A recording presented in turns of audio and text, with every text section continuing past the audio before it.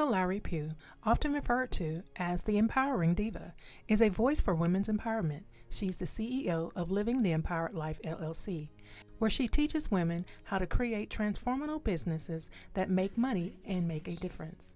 Tamika is also the host of Living the Empowered Life podcast and the founder of the Still Standing Alliance, a nonprofit organization that focuses on domestic violence advocacy, awareness, and prevention.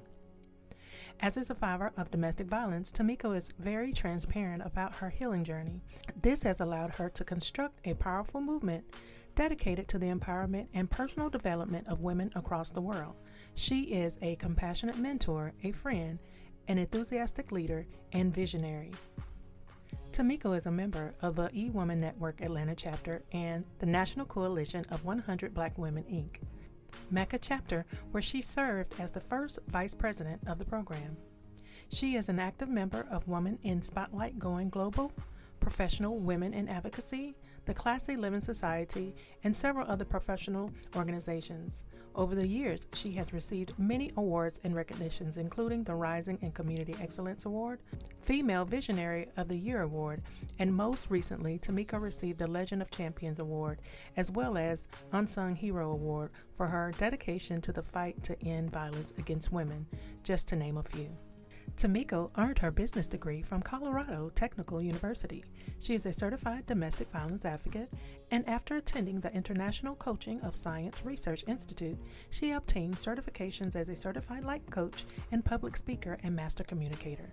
Tamika is also a trained certified master life coach trainer. Tamika believes that empowerment comes from within and can be achieved by honoring yourself, your values, and expressing your talents and gifts. Let's welcome her. And welcome back, Grief Nation listeners. Today on our podcast, we have Tamika Lowry Pugh, and this is in the series Oath. Hi, Tamika, how are you?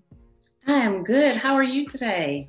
I'm blessed and glad that you are here to share your story today. How's everything going? Everything is going good, in spite of, some of the things and some of the adversities that we experienced as a country in the past year. I will say that, my family and I are blessed and just in a thankful and in a state of gratitude. Absolutely. Thank you so much. So we're going to just jump right into our interview today. And can you tell us a little bit about your journey of becoming the empowering diva? Yes, that's a really good question. I get that a lot. So here's the thing. I've always had a passion for really inspiring people, for empowering people. But so let me kind of back up a little bit. Yeah. I was in an very toxic, abusive relationship, right? So, me always wanting to be I was always the go-to person to my friends. I was always that person that encouraged everyone.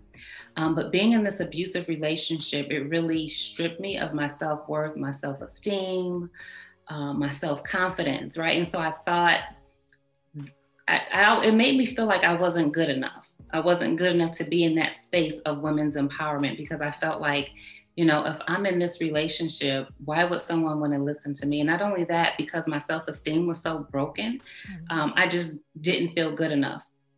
But as I began to rebuild my life after abuse, I wanted to create a platform where I can empower other women who are actually going through what I was able to survive. And it worked. I launched my nonprofit organization. But what I realized was that it took me to go through that experience to understand my self-worth, and to really be comfortable. And here, let me rephrase that. I think what it did was it pushed me into my purpose. Mm-hmm. It pushed me into my purpose, to be able to empower women. And it's oftentimes we have no idea what our purpose is or that thing that we really want to do, but it takes a situation like that to really push you into your purpose. So that's actually how it happened. And just really wanting to empower women. And so the empowering diva, I just feel like that's who I am. It's a way of life for me. I love to encourage. I love to inspire. I love to empower people in general. So of course, that's where the word empowering comes from. But when we think about the word diva, oftentimes we think of diva as like someone with an attitude, right, or something like that. But what I did was I took the acronym for DIVA, and it stands for Divinely Inspired, Virtuous, and Anointed. Mm-hmm. So divinely inspired, virtuous, and anointed. And I feel like we all should walk, the walk of like the Proverbs woman, right? Mm-hmm. So being that virtuous woman. So that's where it comes from. Well, that's a beautiful story. And thank you so much for being vulnerable to share those intimate parts of your life of being a survivor and wanting to empower women. Can you please share what are some unforeseen signs for someone being in a domestic, that's being domestically abused?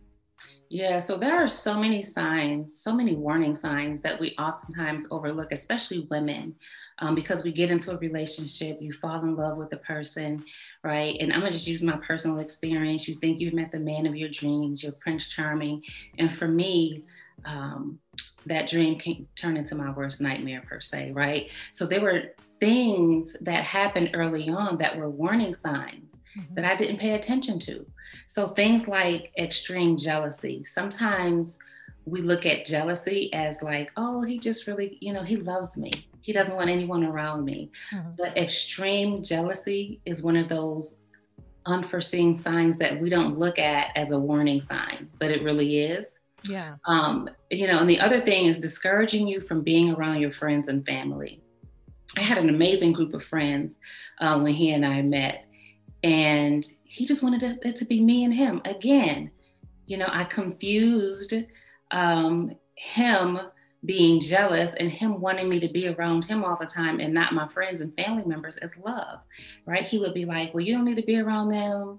They're still single. You're about to get married. You're in this relationship. And I looked at it as like, you know what? He just cares about me. He just wants the best for me. But It was a warning sign.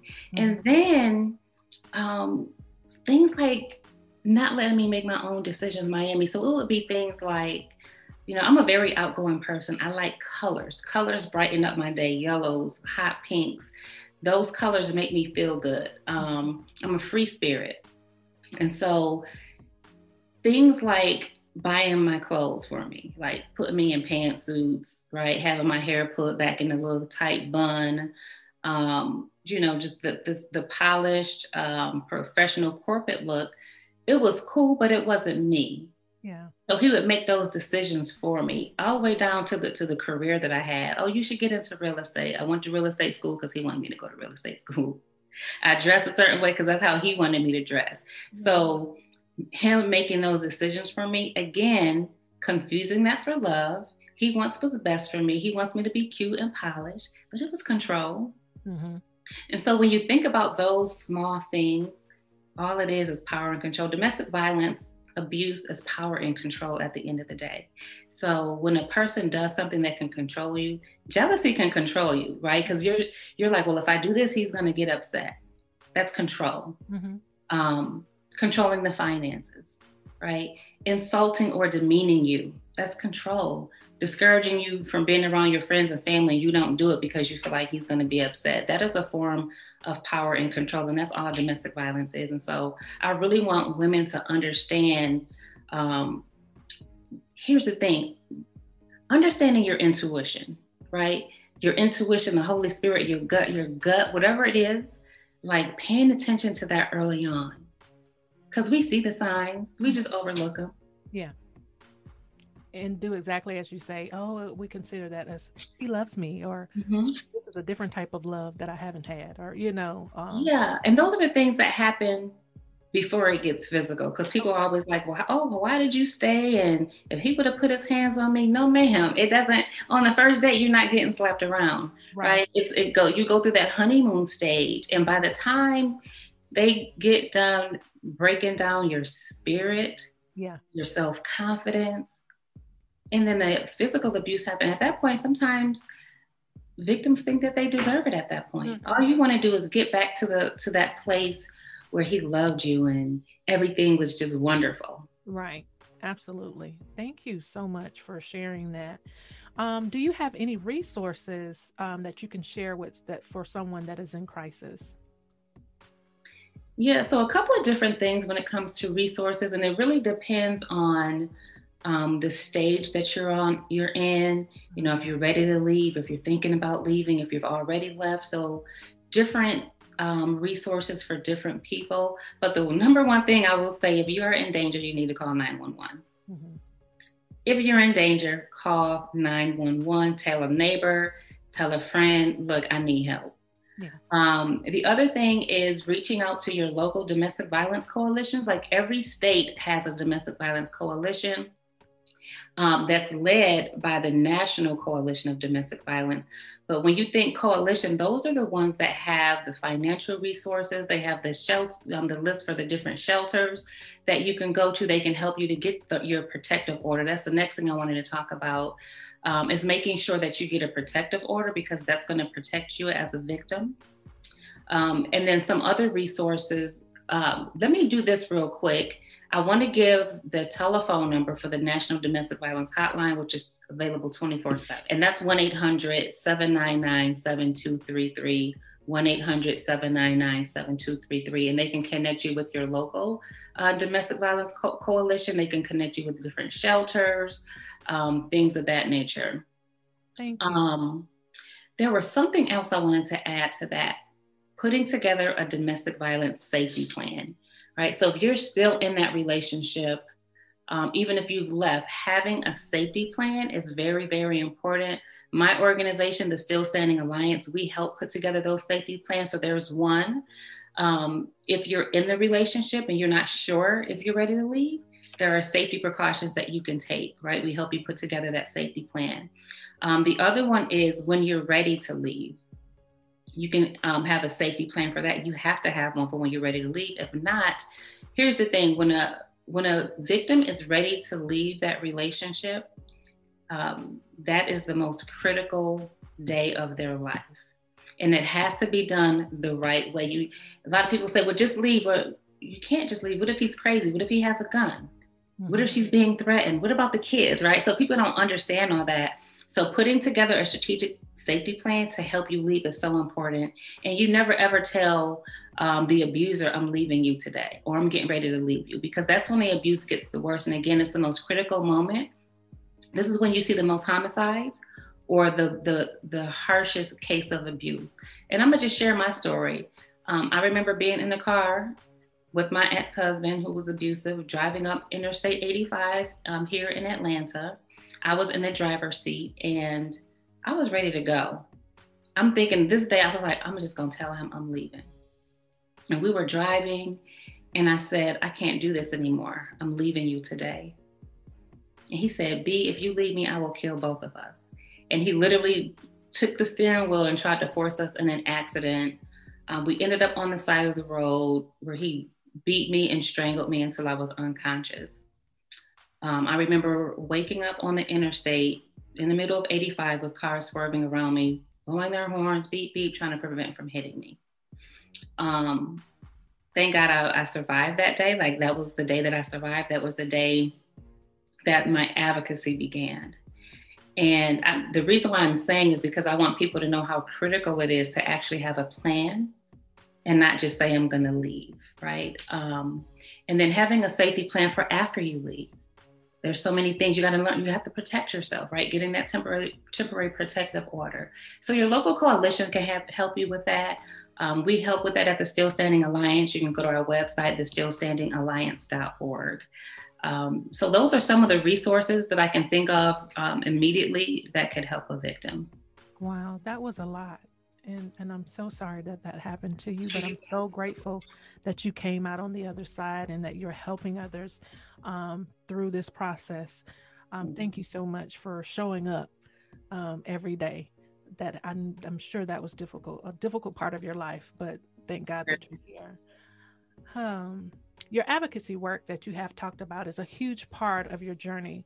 Can you share what you've been able to accomplish? And also, I know you have some training programs as well.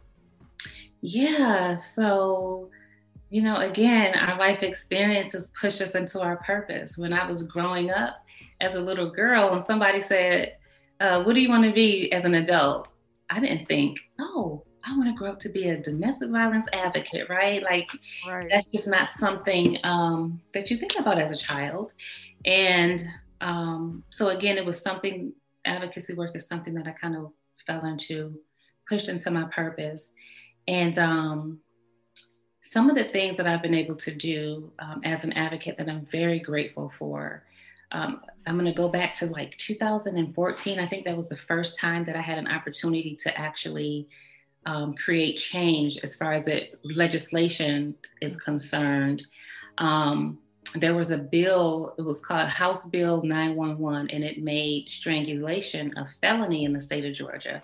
Prior to that, it was a misdemeanor.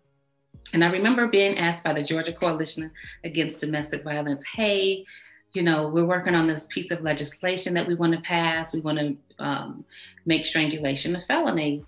And at that time, I really didn't know a lot about political advocacy. Mm-hmm. So that was my first introduction to it. And I'm like, okay, well, what do I need to do? So they taught me the entire advocacy process. And I remember doing my research on strangulation. And this is the thing that made all those state legislators and the senators vote yes on the bill. I did my research, and what I learned in my research was that so there's a difference, one, between strangulation and choking, because I always be like, oh, he choked me, but no, I was being strangled. Mm-hmm. So if you think about a firm handshake, they say it is about a little under about 8 pounds. A firm handshake could be like 8 pounds of pressure. Mm-hmm. It only takes 4 pounds of pressure to strangle someone to death. Wow. You know what I mean? So I remember sharing that and talking about being strangled until I thought I was getting ready to lose my life. And I remember crying. I remember looking up at the state capitol. I'm in the capitol and I'm looking at all these state legislators and these lawmakers, and they're crying. And I just, at that moment, I was like, okay, either they're going to vote yes or no. They're crying, so I think they're going to vote yes, right? But that was my first time being able to create change. Mm-hmm. And I remember the next day, like they voted quickly. Typically, they're in those hearings for a long time. It was quick. I got a phone call the next day. They're like, Tamika, they passed the law. Yeah. It's now a felony. So that was like my first, even thinking back on it, I'm like, oh my gosh. Mm-hmm. I don't really talk about that much, but I'm even sharing this. I'm like, man, yeah. Like that was very interesting. So it's a felony. It's a felony now. So I'm thankful for that. And then 2018, in 2018, we did a campaign for the Crime Victims' Rights Bill to be added to the state constitution in Georgia. So prior to that, crime victims, and it didn't matter if you were a victim of domestic abuse, sexual assault, gunshot, it didn't matter. Crime victims in general did not have constitutional rights.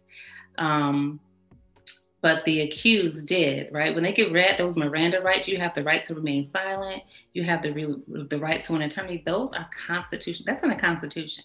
Mm-hmm. What happens to the victim? You're just standing there. They're getting read their rights, and you're standing there like, okay, well, what rights do I have? Yeah. There is a Crime Victims' Bill of Rights, but it wasn't constitutional. Mm-hmm. So they didn't really have to follow that. So we fought for like 2 years. I literally traveled the state of Georgia from Atlanta all the way to Savannah for an entire year, interviewing crime victims of different types of crime, getting their experiences, getting their testimonies. And so when it came time to go to the Capitol and do our hearings, we had all these different crime victims who had experienced,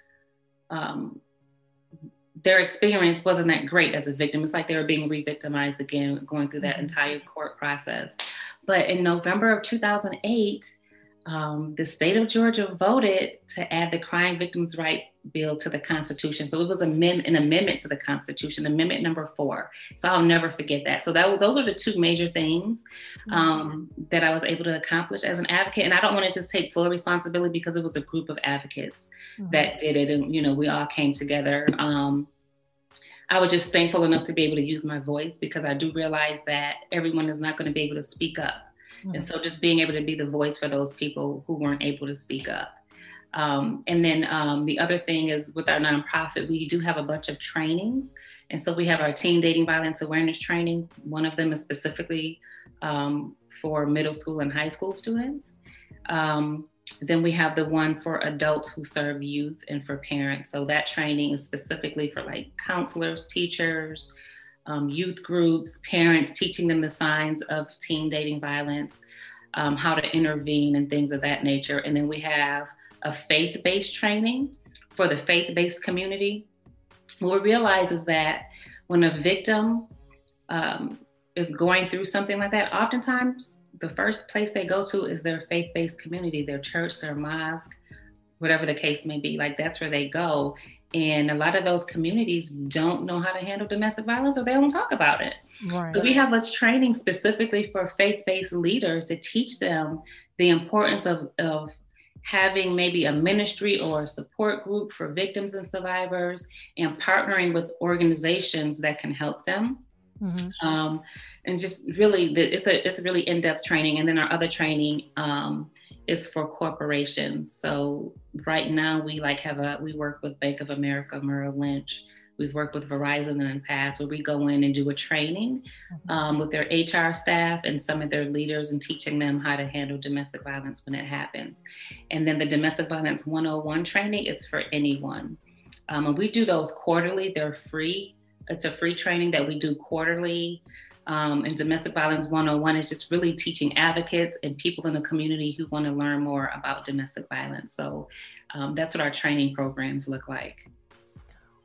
Well, I was going to ask you about the brand and what is Living the Empowered Life, but that is Living the Empowered Life. And I'm sure there is so much more, but I'm so grateful for you, and for you even to mention about families, or those that have been victimized, and them going to their faith-based to try to handle these issues or concerns that they may have when they're unequipped to even support them in that manner.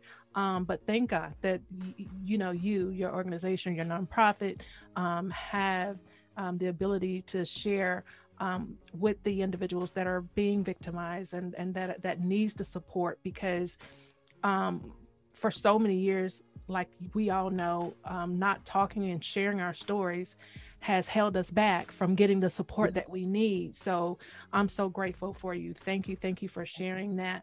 And what are other parts of your brand that we possibly haven't discussed so people can get to know you? Okay, so we talked about the advocacy portion, which I really run that under the Still Standing Alliance, which is a nonprofit.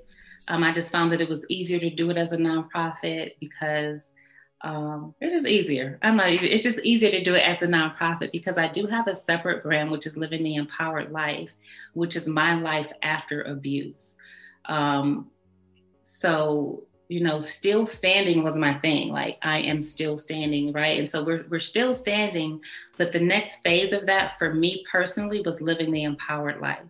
And so after you go through something, right, you've been a victim, now you're a survivor, you're still standing. And for me, that next thing was to live that empowered life. And living the empowered life is it really focuses on helping women to be empowered from the inside out. And so there are certain things I believe that you have to do to get to that place. So there are 6 principles to living the empowered life. And it's like one of the little books that I wrote is the 6 steps to living the empowered life. And so once you go through like the domestic violence, assault, whatever it is that you've gone through, it doesn't even have to be domestic violence. Like, we've all overcome some things.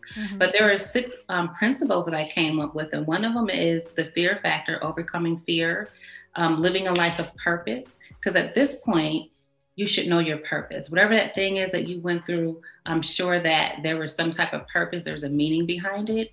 Understanding your values, setting goals that actually move you forward in life, because we don't want to go backwards to what we were before, right? We want to keep moving forward in life. The other principle is having ultimate self-confidence, which is really having, it's empowering yourself from the inside out, and then walking in your authentic power. We go through so many things in life that we lose our power.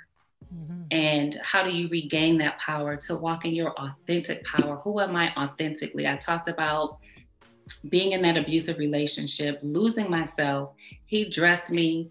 He told me where I had to work, what I had to do, all of those things. So regaining your power back and knowing that it's okay to walk in your authentic power and be the person that God has called you to be. So that's what Living the Empowered Life is really all about.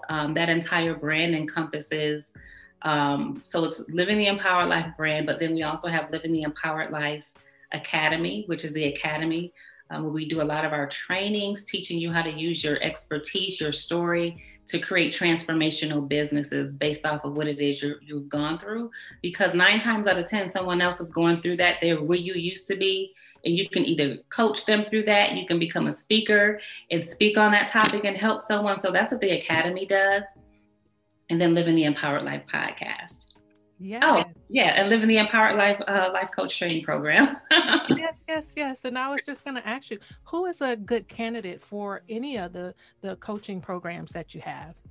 Yeah. So any of those programs, if you are, it's definitely geared towards women, but women who have inspirational stories of overcoming life's adversities, whatever that thing was you were able to overcome, you're the perfect candidate. You have some type of experience, some type of expertise, something that you've gone through that you're able to help someone else in that area. The coaching program is really specifically for women who have gone through from victim to survivor, and now you're ready to move into that next phase. Yeah. Yes, thank you so much for sharing that. And you did share one of your books with us, but you're a very well-versed author. Can you share some of the other publications that you have out? Yes, and you know what? I forgot. I meant to grab a couple of them off my bookshelf, but so my very first book was Wounds to Wisdom, I'm Still Standing. And that was my first book where I shared my story, my personal testimony of everything that because it was just more than domestic violence, like teenage pregnancy. I had my daughter at 17, parents both being addicted to drugs, and just kind of navigating that whole thing, being wounded from a child up until I was in an unfortunate domestic violence relationship. So Wounds to Wisdom really touches on all the wounds that we experience, and then turning those wounds into wisdom and learning from them. So Wounds to Wisdom, that's my first book. And then after that, there's a book series, Wounds to Wisdom, where I take the stories of domestic violence survivors and we compile them in a book. So each one of those books has 12 stories.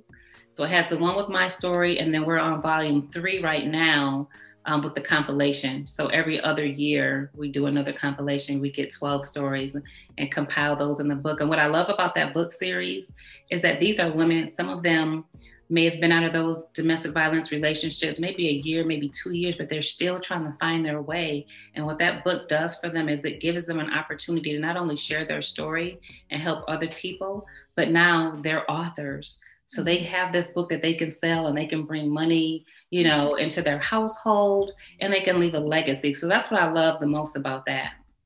That's beautiful. Yeah. So those are the books. And then one more is the 21 Days of Self-Love, which is like a 21-day self-love challenge. Wow. You have been busy. I know. I have been. Busy. I'm so grateful though. I'm like, it's only God that I could really do all of this. Like growing up, I'm like, I would have never thought I would be an author. Like, I'm not good enough to write a book, but you can do anything. Yeah, you are proven that if we kind of have similar stories, even though yours is domestic violence and mine has been the loss of losing my son to gun suicide, but the journey of getting here. I was also a teen mother, so we know what that whole putting us in this statistical world of what we're going to be capable of doing back in the day, and I never considered myself a statistic. I just knew that even with me having my daughter so young, that I could still do so many things. And I was grateful that I too had some challenges with my ex-husband with abuse, but I was glad that I was able to move forward and and still even experiencing what I had to experience with losing my son. The advocacy work has really moved me into, like you said, a space in my life that I never even fathomed would be possible. Just like you said, I didn't wake up saying, "Oh, I just want to be a grief coach." You know, who Yeah. said that? You know, so yeah, kind of thrown into this work, but I love every bit of it, and it does, you know, our stories does definitely push us into our purpose. So I'm so grateful for your journey and that you have stayed the course. Thank you. Thank you. You did mention the Empowered Life podcast. Share a little bit about your listening community and share why you created that space. Yeah, so Living the Empowered Life podcast, that was literally, I launched that last year and it had been on my heart for about 3 years. So, you know, we all have these fears, these insecurities. No matter how much we've accomplished, there's still going to be that little thing in the back of your head saying you're not good enough. But I knew that it needed to get out there. And so Living the Empowered Life podcast is really an opportunity for me to interview industry professionals. And when I say industry professionals, I mean women like us, right, that have stories. We've overcome something, and we want to share that information with other people to give them hope. So it's really about giving other women hope, because every person that I get an opportunity to interview, they have an amazing story, and I'm sure there's millions of people out there that can relate to that, and so it gives them hope. So at the end of the day, I just really did that so that I can have people like you come on and, you know, people who are definitely making a difference and walking in their purpose, no matter what the circumstances were. You know, they've overcome that adversity, and they can share that with other women to give them hope and let them know that everything's going to be okay. You're not in this by yourself. Yes, and I truly appreciate my feature on your podcast. I really enjoyed it, and you have such a beautiful voice as well, to interviewing voice. I don't know if anybody's ever said that to you, but it's very calming and very, you know, I felt very at home and relaxed, and not pressured, because sometimes, you know, not even knowing the interview process, if there's an individual that hasn't been have showcased their story on a podcast, you just don't know what to expect. But I felt very at ease and very welcomed. And I appreciate that opportunity of being able to share my story. What are some of your self-care practices? Because of all of the work that you do, what are some things that you can share with us that you do to support you with all this work that you have? Yeah, self-care is important, especially self-care is important for anyone. But when you do the work that we do, you do advocacy work, it can be very emotionally draining. You pick up a lot of energy from people.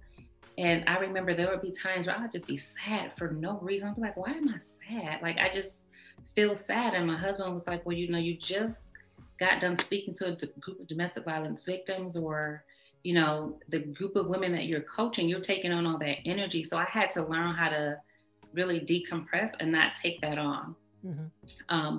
And so for me, having a daily spiritual practice really helps me, my prayer and meditation.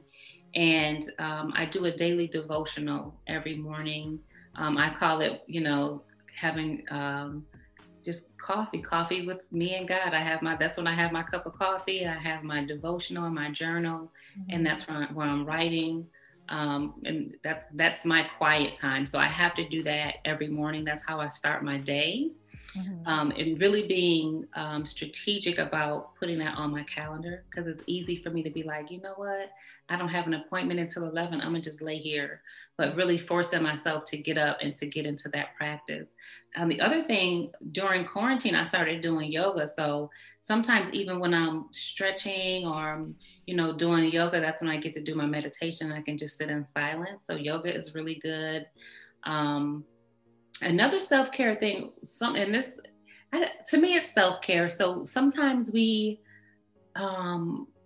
keeping track of your accomplishments, right? So sometimes we're hard on ourselves. So for me, keeping track of my accomplishments, that's self-care for me. Because mm-hmm. I'm like, okay, you know, it's okay to toot your own horn sometimes, and keeping track of those things that you've been able to do, because there's been times, like, the work we do is exhausting.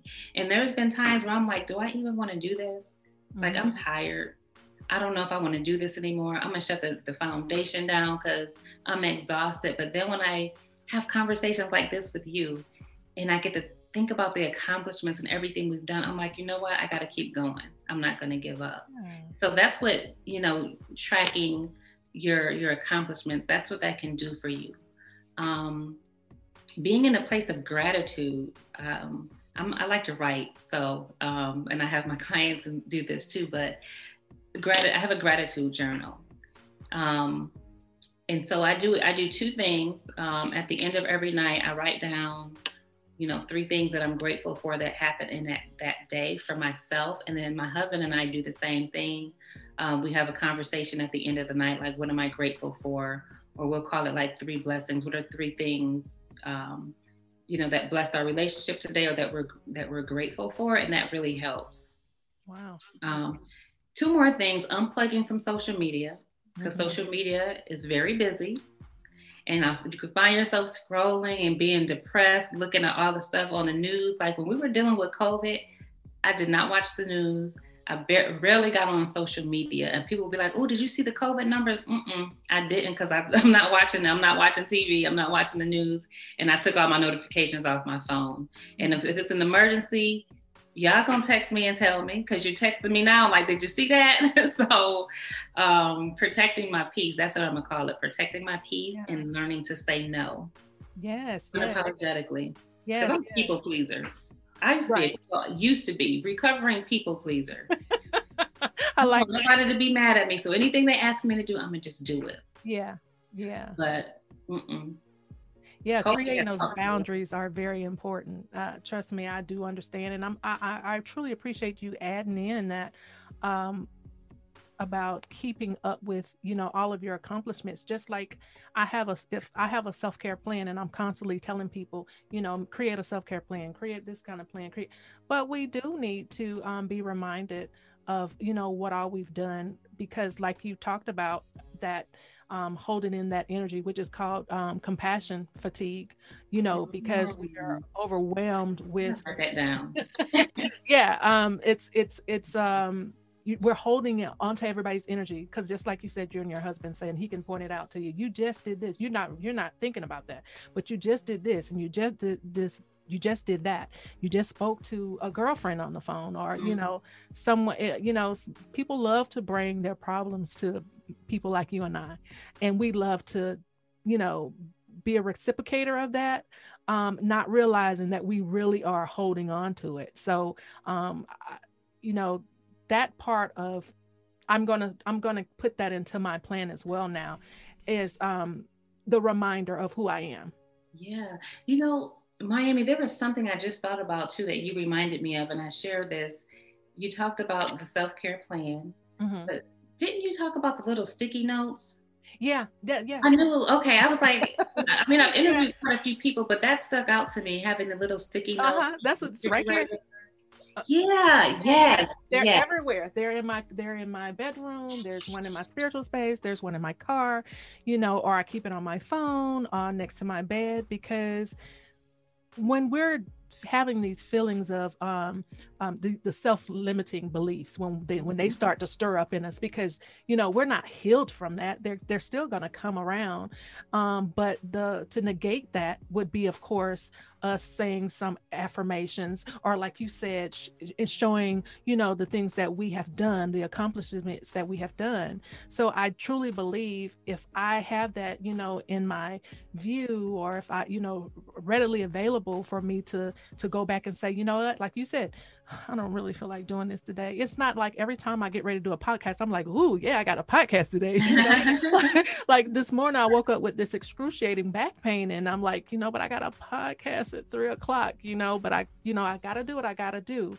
But yet still, even in that, the reminders, and thank you for sharing that. And I hope that really helps someone else too, to do that, because a part of the gun violence prevention movement, and I'm going to move on from this in a second, we often have to submit, you know, the stories that we share, and that's an accomplishment. So I'm saying that to say also, because I know a lot of my viewers are from the gun violence prevention movement, keeping up with those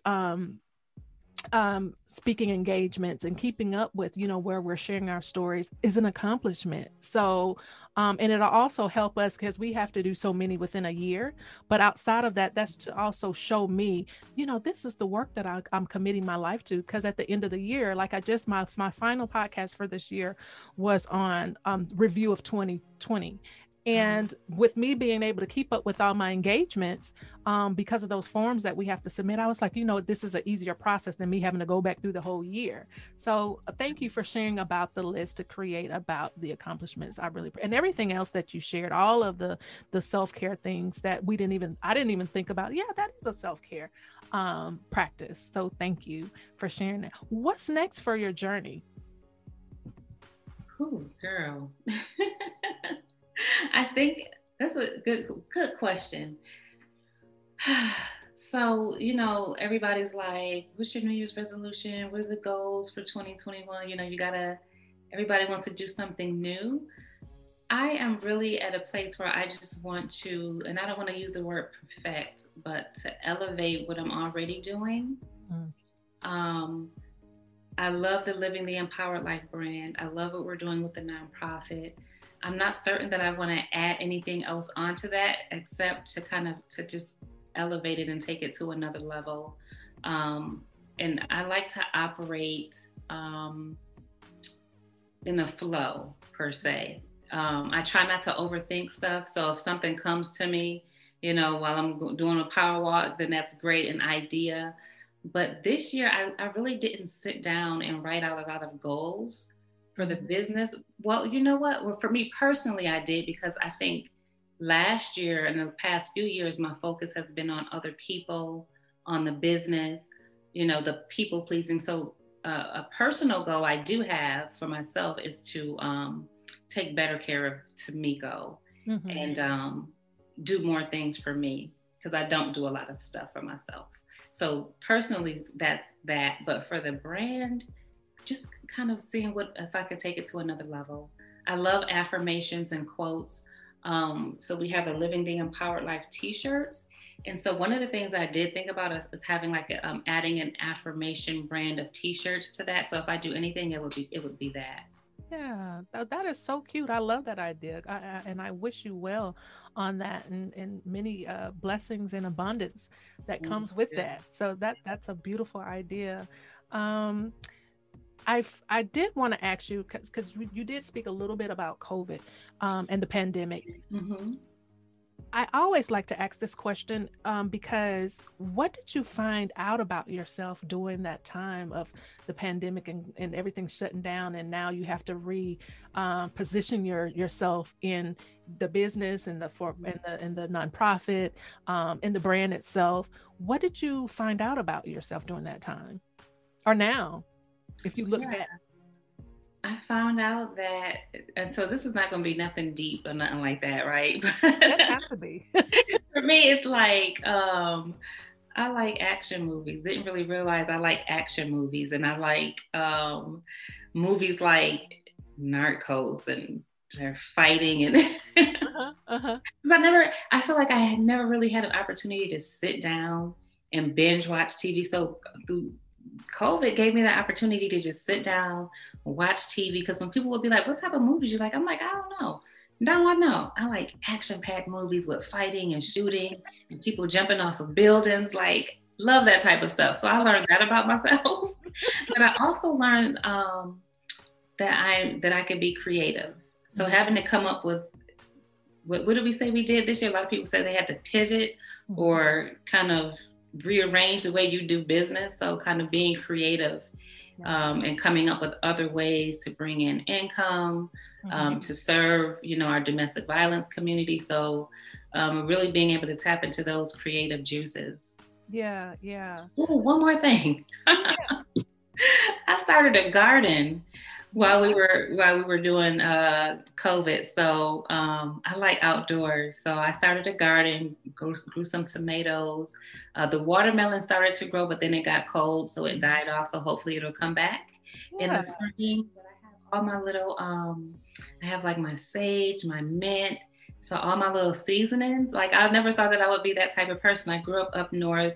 upstate New York, Buffalo, New York City girl. So now, yeah, Wow. garden. I have a little green thumb. Well, you go, girl. See, I think, a lot of time we talk about how this whole transition of being of 2020 and being a part of the pandemic, because we all have been a part of it, and making it through, and it's still happening, but there were some great things that developed, I think, and it slowed us down, like you said, and now we had time and space to think about some of the things that couldn't even imagine. But I'm so grateful for that time. But I forgot one thing that I did also want to mention, since we're going back to the pandemic and COVID. That time, the rise of domestic abuse was happening, because of that sheltered in order. Do you have any views about that, or what was happening that maybe you got wind of or learned during that time? I mean, the only thing that I can say is, having compassion, because at the end of the day, you got to think people were sheltered in with their abusers. And you couldn't go anywhere because the shelters were closed. They couldn't let people in. We didn't know when COVID first happened, it was a panic. Like, we thought that, the shelters were closed. You can't come in. It's almost like a movie. Like, nope, we're not letting nobody in, so you're in this relationship, you're sheltered in with your abuser.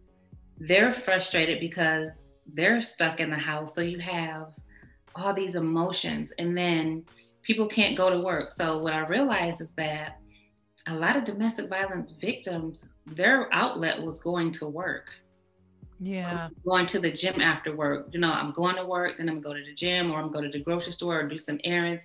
Then I'll go home because I don't have to deal with this person for a very long time. But now you can't go to work. You're stuck. You're sheltered in. And it's a sad place to be in. Yeah. Abusers are drinking more, right? They're frustrated. And so one of the things that we tried to come up with was a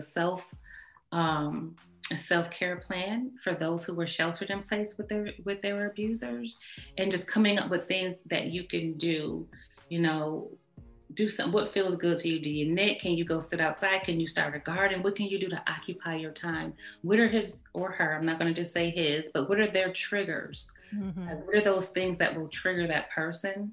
Can you kind of just make sure that you're not triggering? I know that's like, well, it's probably, some people are probably thinking like, well, why would she say that? If it triggers them, that's not her fault. But when you're sheltered in place, you want to make sure you know those triggers, right? So you don't push those buttons. Yeah. And just coming up with different things you can do for self-care. What virtual communities can you be a part of? It's a sad place. I just couldn't imagine, because I knew what it was like being in one of those relationships. I couldn't imagine being sheltered in place with somebody that's always taunting me. Thank you so much. I appreciate us going back to that, because I think it's imperative for us to know, even like you said, knowing what someone's triggers are, so that I can stay safe. The at the end of the day, it's about me being safe.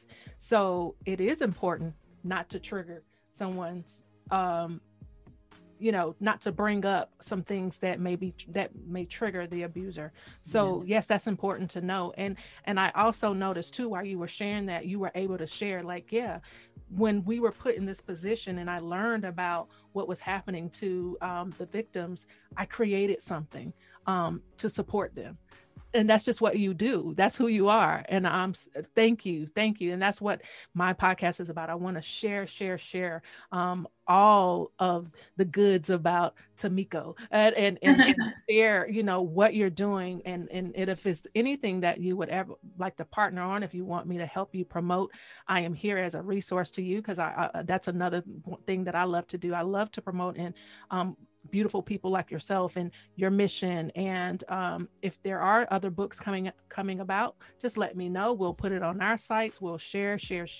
I'll have my gun violence prevention movement to also share. We just want to get the word out too. And if everything that you're doing, that's just, I know, another gift that God gave me to help promote everybody's brand, because just, there's so much out here that we are dealing with. And I just want everybody that I know that I bring on are resourceful in supporting others. So thank you, thank you, thank you.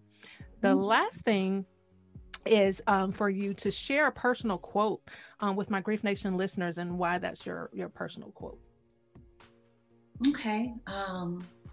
So this is a quote that I probably came up with a few years. It was even before I had Living the Empowered Life, but it's a quote about empowerment. So empowerment comes from within and can be achieved by honoring yourself, your values, and expressing your talents and gifts.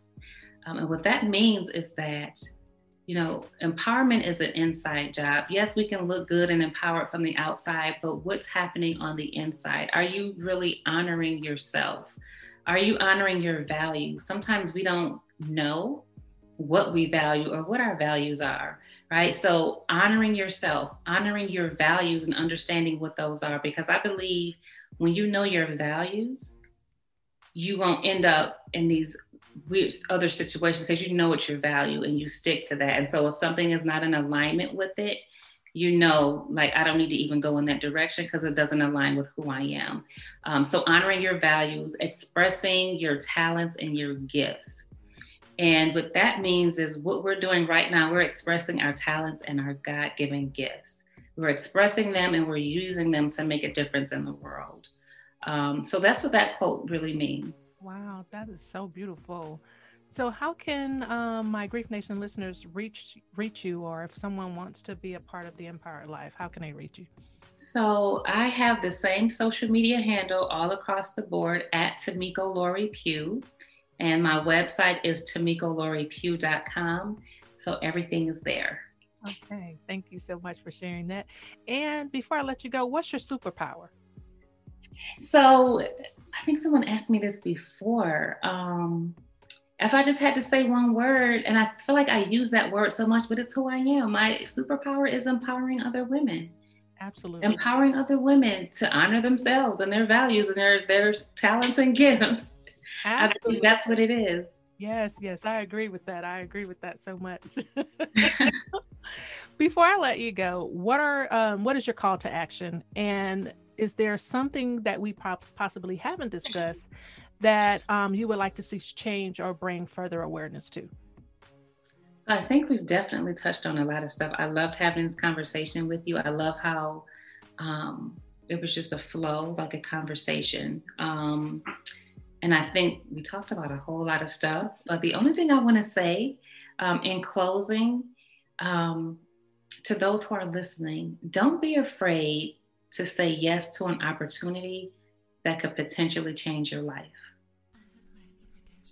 And I say that because sometimes we have a fear to move forward in life, and there's these opportunities that are presented, and we're so afraid to say yes. So at the end of the day, just say yes. Here's something my mentor, I heard her say a couple of weeks ago.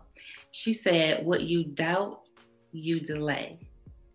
Right? What you doubt, what you delay. And so if we are not saying yes to that opportunity that could potentially change our life because we're doubting it, then we're delaying our purpose. We're delaying that breakthrough. We're delaying whatever that thing is, right, that we're supposed to walk into, that success or whatever it may be. So don't be afraid to say yes to an opportunity that could change your life. Yes, I love that. Thank you so much, Tamiko Laurie Pugh, for joining It's the Miami Night Show Grief Talk. I truly appreciate your time today. And thank you for sharing so much valuable information to support others that are in the need of just being empowered and moving forward. So thank you so much. Thank you. Thank you for having me. I enjoyed it. You're welcome. Well, there you have it, Grief Nation listeners. And thank you for tuning into another transformative segment on It's the Miami Night Show Grief Talk. Today, we give thanks filled with love and gratitude for our special guest, Tamiko Laurie Pugh, for expressing your very unique grief journey and sharing ways of understanding the healing process. This is your girl, Miami Night, with much love and light until we connect again spiritually. Bye-bye. Slow mo. He's got me walking that grief one. Going slow mo. He's got me talking that grief tongue. Going slow mo. He's got me clocking the way. It's the Miami Night Show. Hey, yeah. Slow mo. He's got me walking that grief one. slow mo. He's got me talking that grief talk. Going slow mo. He's got me clocking away. What up, Tribe? It's Miami Night, your Master Grief Coach. Welcome to the Miami Night Show. You got me walking that grief walk. It's time for Grief Talk, y'all. I talk about things you think about. It's Miami Night, your Master Grief Coach.